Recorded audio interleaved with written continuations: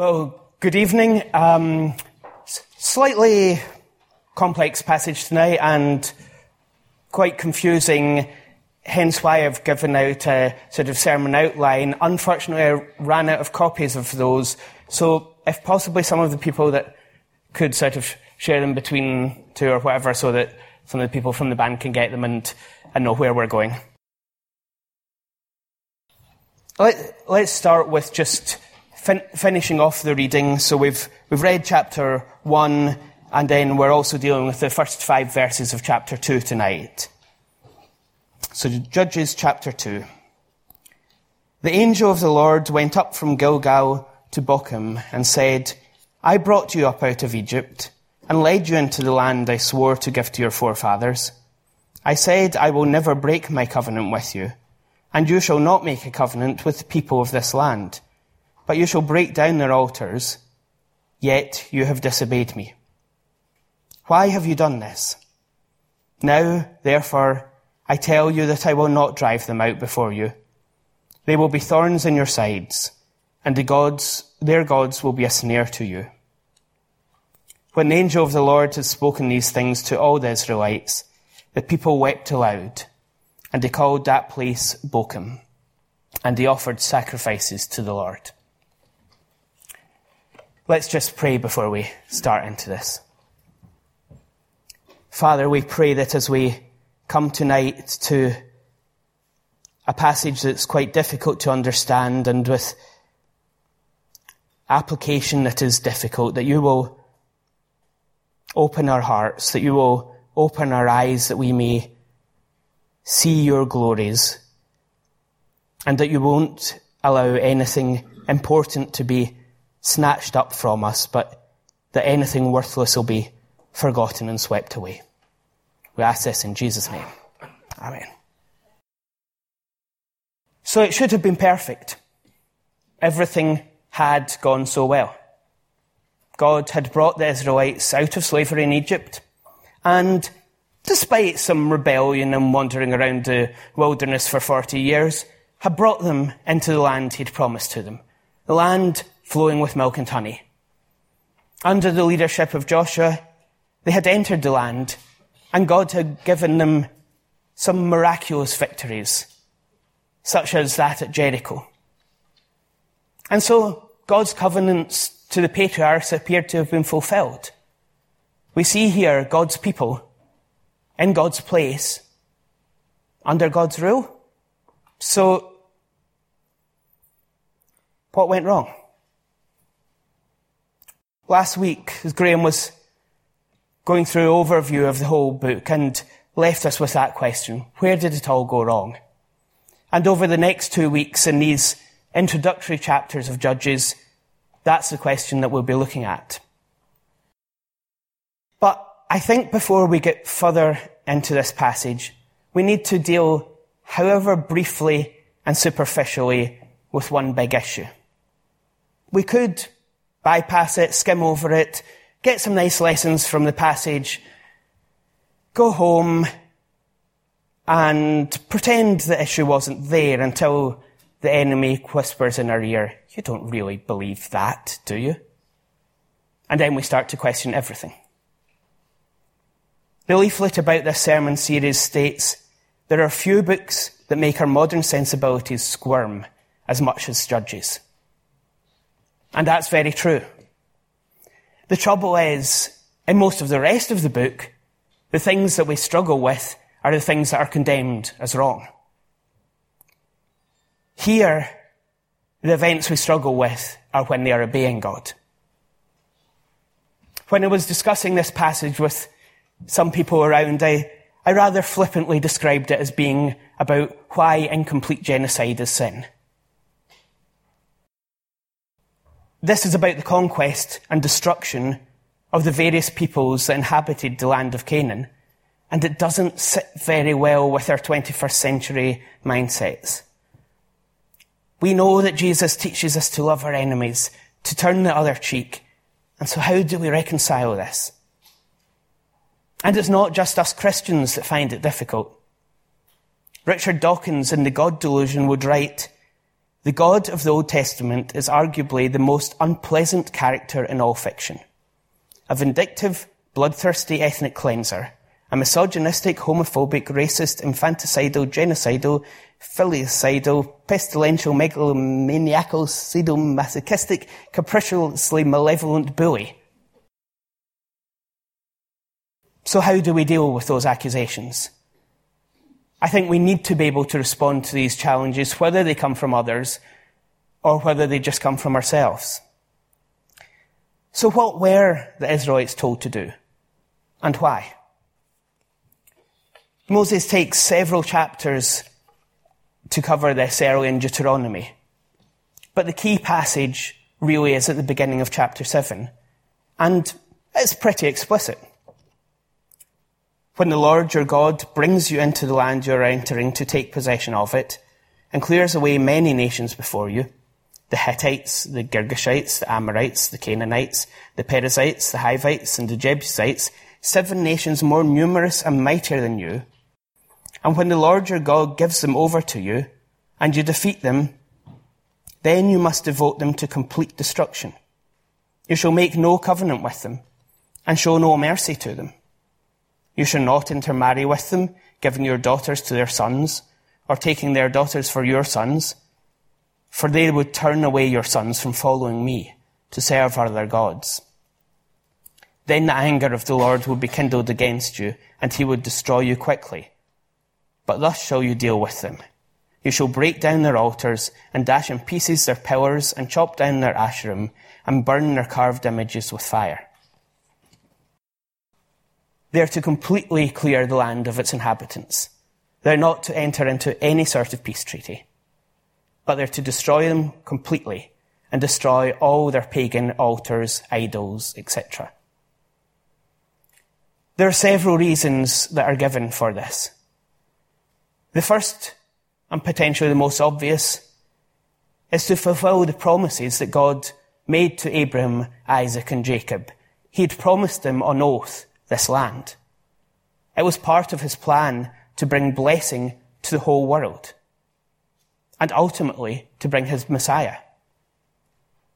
Moses continues in chapter 7 of Deuteronomy, "It was because the Lord loved you and kept the oath he swore to your ancestors, that he brought you out with a mighty hand and redeemed you from the land of slavery, from the power of Pharaoh, king of Egypt." Then the second reason was to punish the wickedness of the nations that lived in the land. We see actually his mercy in this, because he promised this land to Abraham, but told him that his descendants would live as slaves for 400 years, for the iniquity of the Amorites is not yet complete.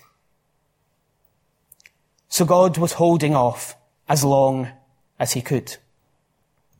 But now the time for mercy is over. Their sin has reached its full extent, and God will use his people as an instrument of judgment. As one writer put it, until it was right to invade, God's people must wait, even if it cost them centuries of hardship. But then the third reason, and the one that probably we see most tonight, is because God knows the weakness of his people. He knows how easily they are led astray. He knows that if they settle down among the other nations, they will start copying them and become like them in their detestable practices and worship. And in the rest of this series, we'll see that that is exactly what happens. But along with these reasons, there are several clarifications that God gives through Moses.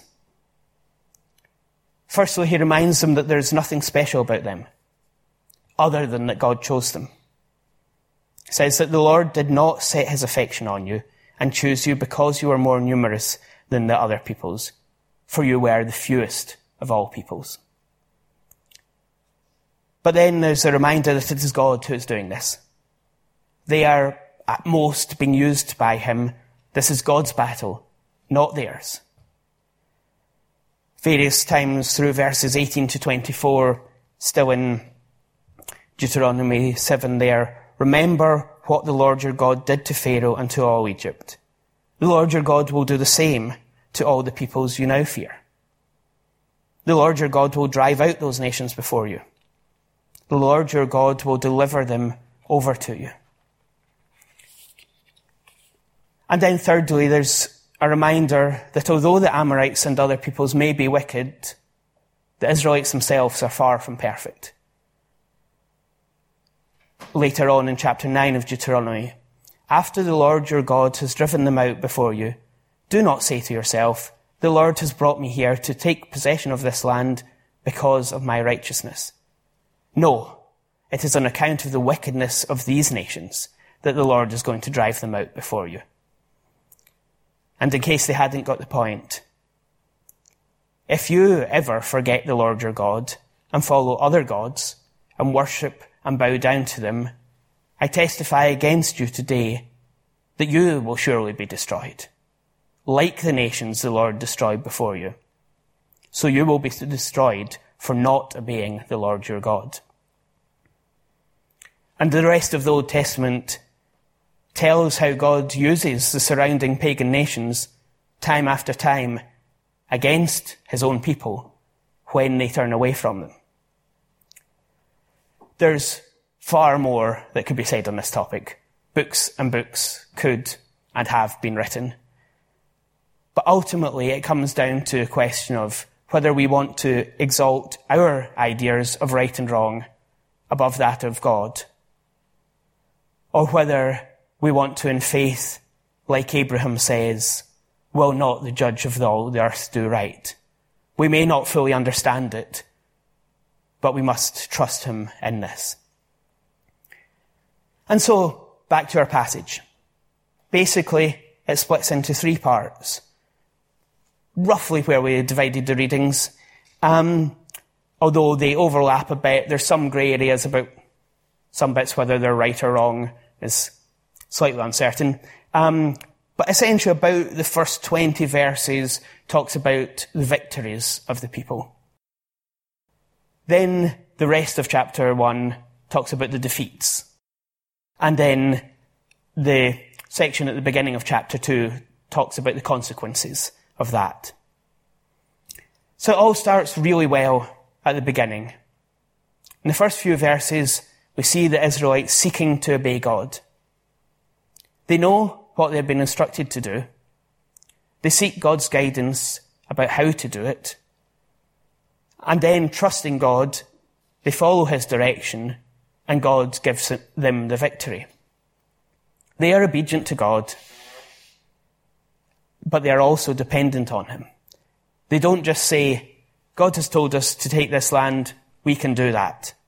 Instead, they go in dependent on him to lead them and to give them the victory. And, as promised, he does.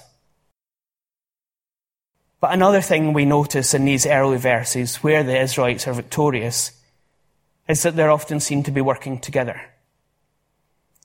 In verse 3 we read of Judah and the Simeonites agreeing to help each other in taking their allotted piece of the land. They will go with their fellow Israelites and fight together, lending each other their strength. In the following verses, 4 to 18, we read of one victory after another in Judah's territory. And then after that, victories in that of Simeon. Working together, they were much stronger. But I think what's particularly significant here is that Judah, at this point, is the largest of the tribes, and Simeon is the smallest.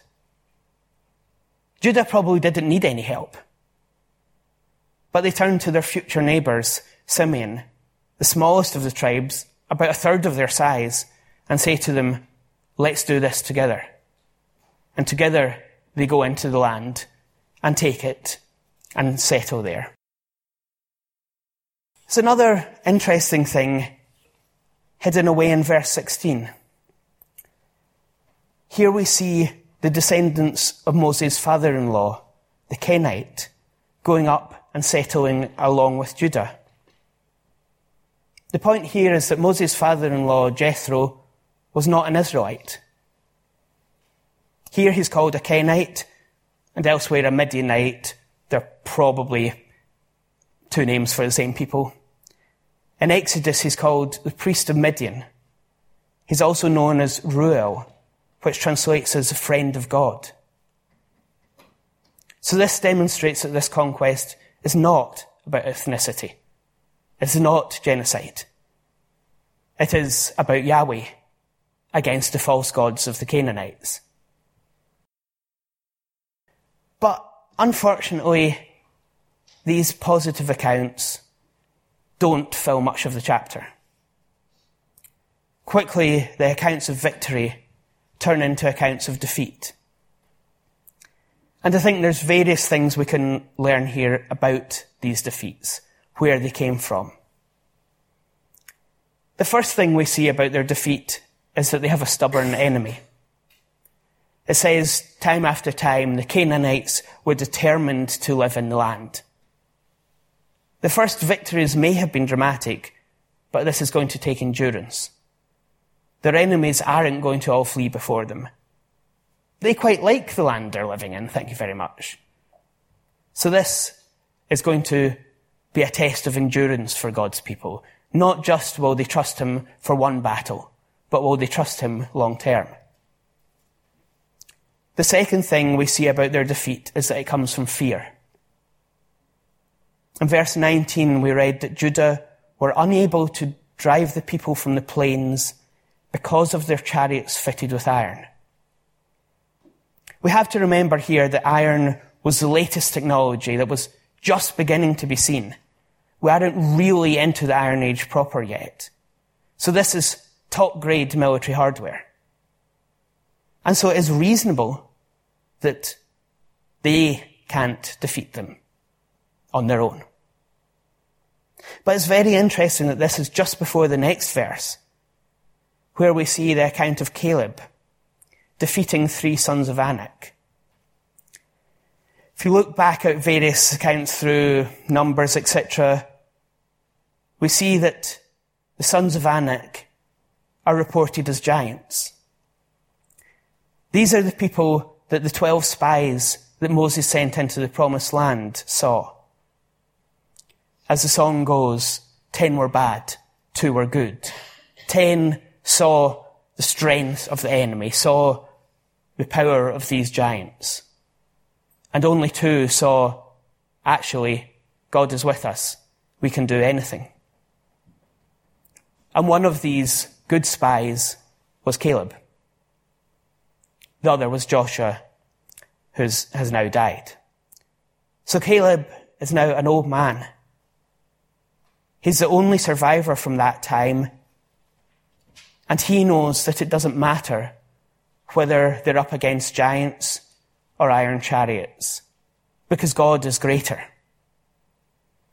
It seems that the men of Judah have forgotten this. Despite all these victories that God has given them, they seem to have thought it was about their strength. And so when up against a stronger enemy, they cannot win. But with God, they had nothing to fear. The third thing we see about their defeat is that pragmatism takes over. Time after time, we read that instead of killing or driving out the people, as they've been told to do, they put them into forced labour. They made them slaves. Humanly, it made sense. They were useful. There was a lot of work to do building up the country, and a ready supply of slaves would be a real help. But that's not what they were told to do. It was not long since that they'd suffered a major defeat after Achan had kept a portion of the plunder for himself that should have been destroyed. And later we'll read of Saul keeping the best of the herds from the Amalekites to offer as a sacrifice to God. He believed he had a better idea of how to worship God than what God had told him to do. And then the final thing we see about their defeat here is the problem of unfinished work. In verse 8, Jerusalem is taken. It's put to the sword and set on fire. But it seems that they failed to hold it. Because in verse 21 we read that the Benjamites didn't drive out the Jebusites that lived in Jerusalem. And in fact it would be David several centuries later that finally conquered and held Jerusalem. They have started the job, but they haven't carried it through to the end. And so their work, the good work that they'd done, is all undone.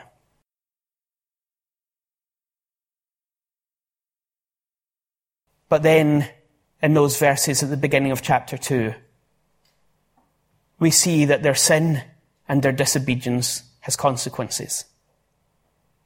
The angel of the Lord appears to them and brings them God's message of judgment. It's interesting to notice that the last time the angel of the Lord was mentioned was just before they took Jericho, when he said that he was there to fight with them. But now, following their disobedience, God is doing exactly as he promised, and he's leaving them to themselves. He's not going to fight for them any longer. When they were obedient, he fought for them and gave them victory. But he's not going to do that now. They are left to fight and ultimately lose their own battles. But despite these consequences, we see that God did not completely abandon his people. Because we've got the rest of the book of Judges, where time after time the people repent and God fights for them, but then they turn away again. And then we have the rest of the Bible, which all tells the story of how God patiently calls his people back to himself again and again and again, despite their repeated unfaithfulness and rebellion. So, how on earth do we apply a passage like this to our lives in 21st century Scotland? Some have taken passages like this as an excuse for Christian holy wars or crusades. But Jesus would say, "My kingdom is not of this world. If it were, my servants would fight." Others would take these warnings for Israel to go to such lengths to separate themselves from the people around as a reason for Christians to separate themselves, to cut themselves off, whether as hermits, in monasteries, in separate societies like the Amish, or just by cutting themselves off from much of the culture around, as many in our own tradition would have done in previous generations. And that urge is in many ways very commendable. Indeed, Paul would write to the Corinthians who are getting caught up with idolatry, "Come out from them and be separate." There is a need for us to not get completely entangled in the world around us. But Jesus would say in his prayer in the upper room in John 17, "My prayer is not that you take them out of the world, but that you protect them from the evil one." Elsewhere, he would tell them how they had to be salt and light, to not put their lamp under a bowl. It was expected that, unlike the Israelites, they would be living among and interacting with unbelievers, be they Jews, pagans, atheists, or whatever. And yet we are told of a battle that we are to fight. The letter of the Ephesians would tell us that our struggle is not against flesh and blood, but against the rulers, against the authorities, against the powers of this dark world, and against the spiritual forces of evil in heavenly realms. The letter to the Colossians tells us to put to death, therefore, whatever belongs to your earthly nature: sexual immorality, impurity, lust, evil desires, and greed, which is idolatry. Because of these, the wrath of God is coming. You used to walk in these ways in the life you once lived, but now you must also rid yourself of all such things as these: anger, rage, malice, slander, and filthy language from your lips. Do not lie to each other, since you've taken off your old self with its practices, and to put on the new self, which has been renewed in knowledge in the image of its Creator. And in Romans 8, therefore, brothers and sisters, we have an obligation, but it is not to the flesh to live according to it. For if you live according to the flesh, you will die. But if by the Spirit you put to death the misdeeds of the body, you will live. The stakes in this battle are high. The destruction that is commanded is just as complete. But this is not the destruction of pagan peoples and of their idols, but of everything within us that falls short of displaying God's glory. Any sin within us, or anything that would cause us to sin. And we are to be ruthless. Jesus would teach that if your right eye causes you to stumble, gouge it out and throw it away. If your right hand causes you to stumble, cut it off and throw it away. Or as the writer to the Hebrews says, let us throw off everything that hinders and the sin that so easily entangles. Ultimately, it's the same battle. The battle for God's glory to be seen in the obedience of his people. A people that are not special in themselves, but that have been chosen, called, and redeemed by God. And just like the Israelites, God knows how easily we are drawn astray. And so I want to go back through the exact same headings that we looked at the Israelites' battle under, and use the same headings to look at our own battle. The first and most obvious thing we learn here about victories in the Christian battle is they come when we come to God in obedience and dependence. Knowing what he has commanded, but looking to him to lead and guide and for his strength in the battle. So often we try and do what God commanded, but we try and do it in our own way and in our own strength and wonder why we fail. But Paul tells the Philippians, it's God who works in you to will and to act in order to fulfill his good purpose. We sort of grudgingly accept that our salvation is nothing to do with us. But we like to at least think we can do something about our sanctification, that we can work hard to make ourselves better. But Paul tells us here that even our will to obey God comes from God. We can do nothing on our own. The second thing we've learnt here is that so often victory comes when we work together. Jesus sends his disciples out in pairs. We're told in Hebrews not to give up meeting together, but to spur one another on to love and good deeds. We're told in Proverbs that as iron sharpens iron, so one man sharpens another. Or in Ecclesiastes, 2 are better than 1, because they have a good return for their labour. If either of them falls down, one can help the other up. But pity anyone who falls and has no one to help them up.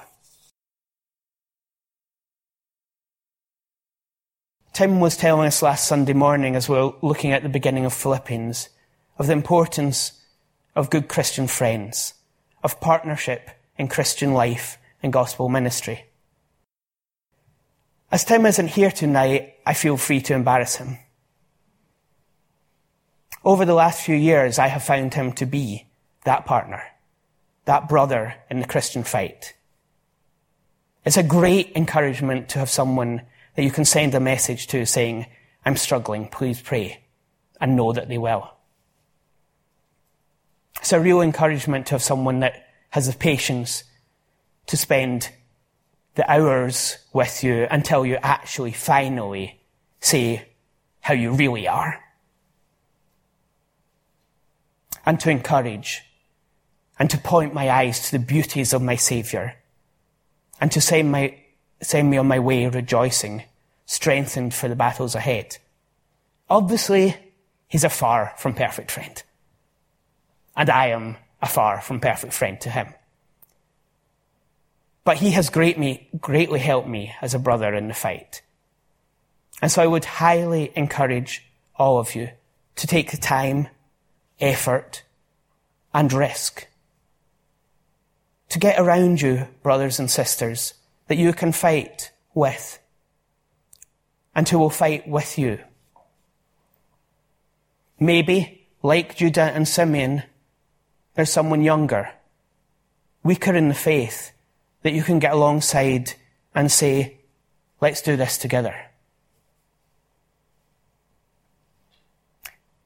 But just like the Israelites' battle, unfortunately the Christian battle also tends to be littered with defeats. We see that like the Israelites, we have a stubborn enemy. The sin within us is deeply rooted and ultimately will not be completely gone until that day when we see him and are like him. Even the Apostle Paul could grieve about how the things that he wanted to do, he didn't do. And the things that he didn't want to do, he did.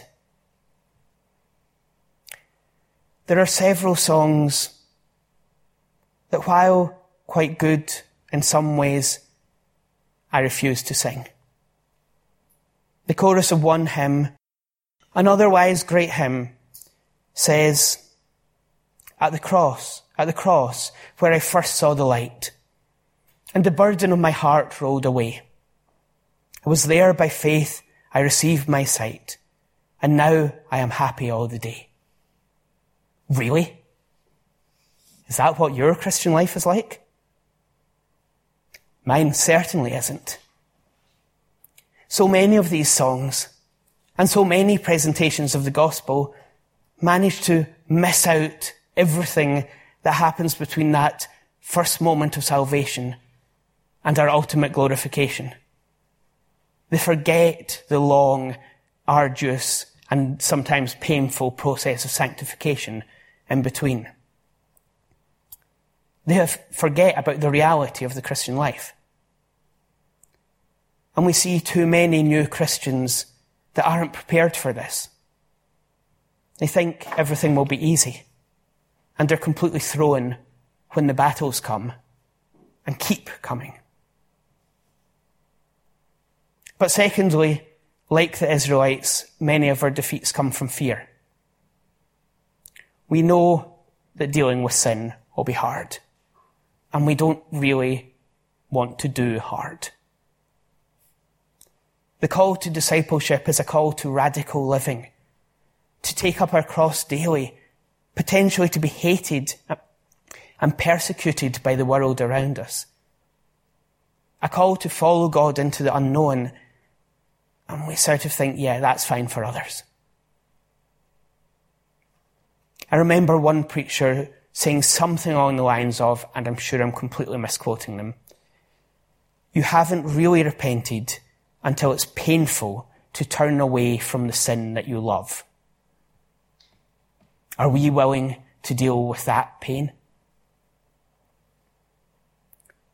But Charles McMillan brought to us on Wednesday night the story of Elisha and his servant. Surrounded by an army, the servant is fearful. And Elisha prays that the servant's eyes will be opened.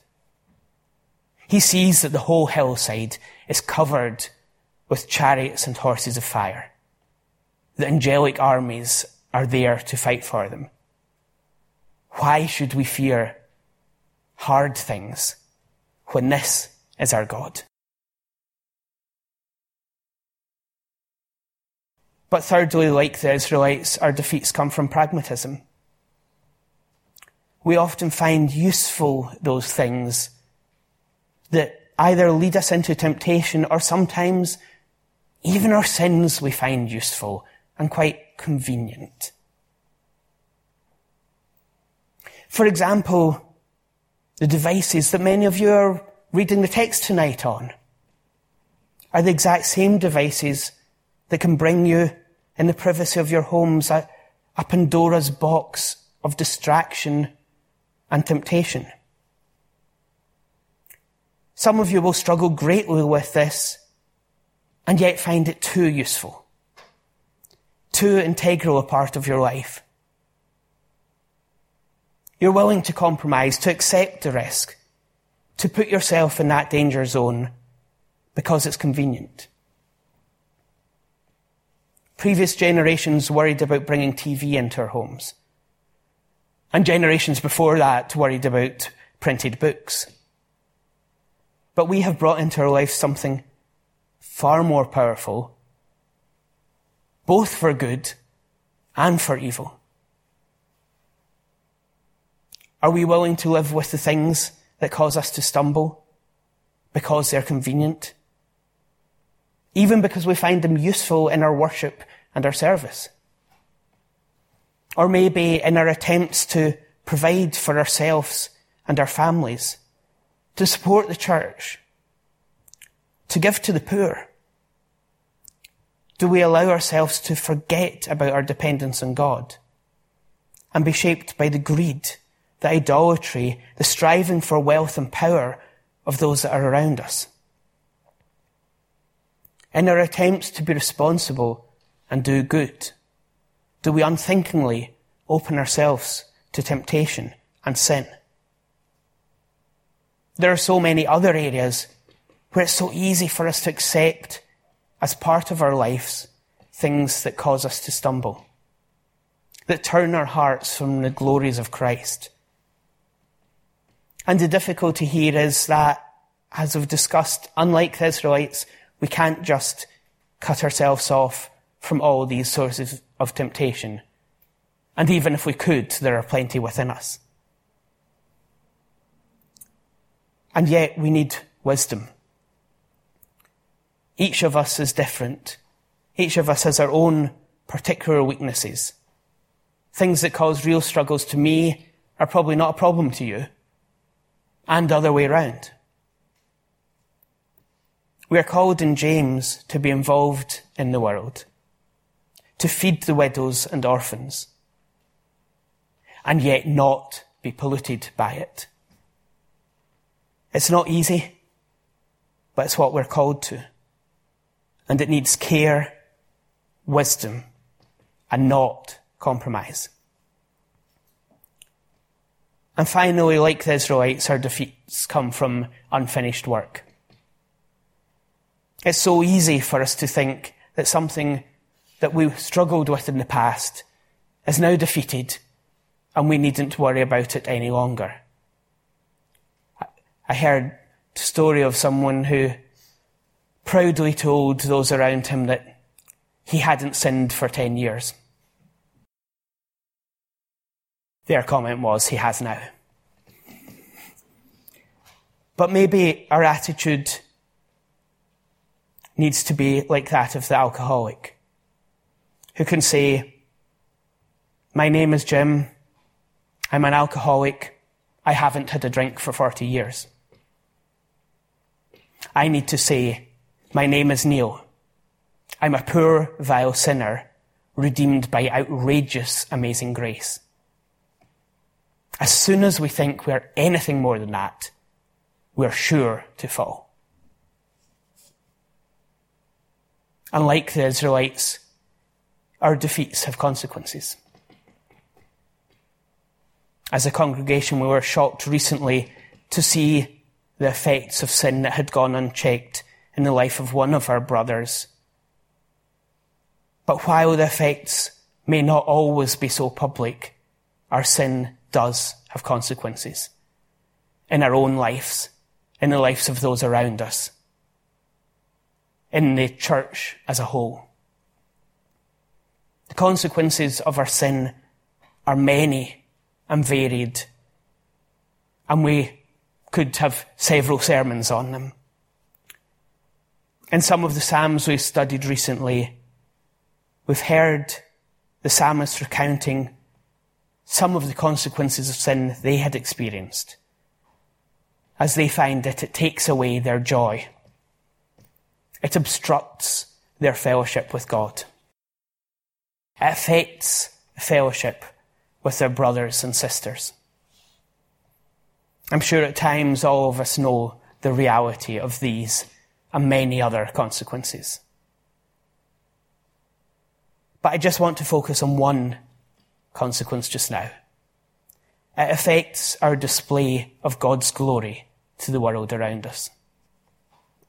Man was created in the beginning in the image of God to reflect his glory, his beauty, his character.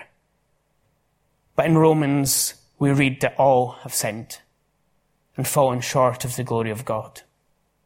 We have all failed in the purpose for which we were created. Likewise, as Christians, we're called to shine as stars in a crooked and depraved generation. But Paul could write to the Romans, God's name is blasphemed among the Gentiles because of you. How we act individually and as a church has a great impact on what the world thinks of our God and his gospel. There's always great scandal when yet another well-known church leader is seen to fall dramatically. And the constant accusation that is thrown at Christians is that we're hypocrites, that we fail to practice what we preach. We need to be very clear to those we come in contact with that none of us claim to be perfect, that that's not what Christianity is about. But if there's nothing different about us, other than that we go to church, are they really going to believe that there's any power in the gospel to transform lives?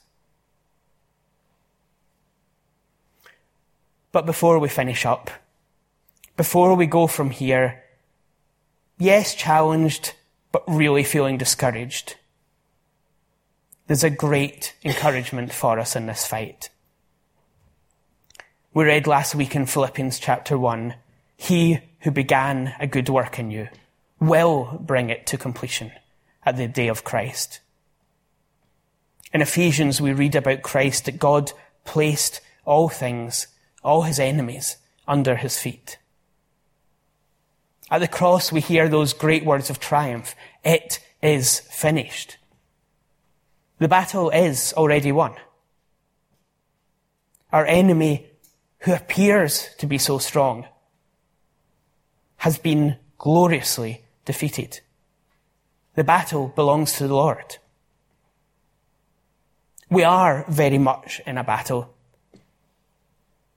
that seems too much, where the victories often seem too infrequent, but a battle that is already won. God's words to Joshua just before entering the land were, "Be strong and courageous. Do not be afraid. Do not be discouraged, for the Lord your God will be with you wherever you go." And then Jesus' last words before his ascension, "I am with you always, even to the end of the age." As the old hymn says, the last hymn sung by Jim Elliott and his friends that we're reminded about this morning, we go in faith, our own great weakness feeling, and needing more each day thy grace to know. Yet, from our hearts, a song of triumph pealing. We rest on thee, and in thy name we go.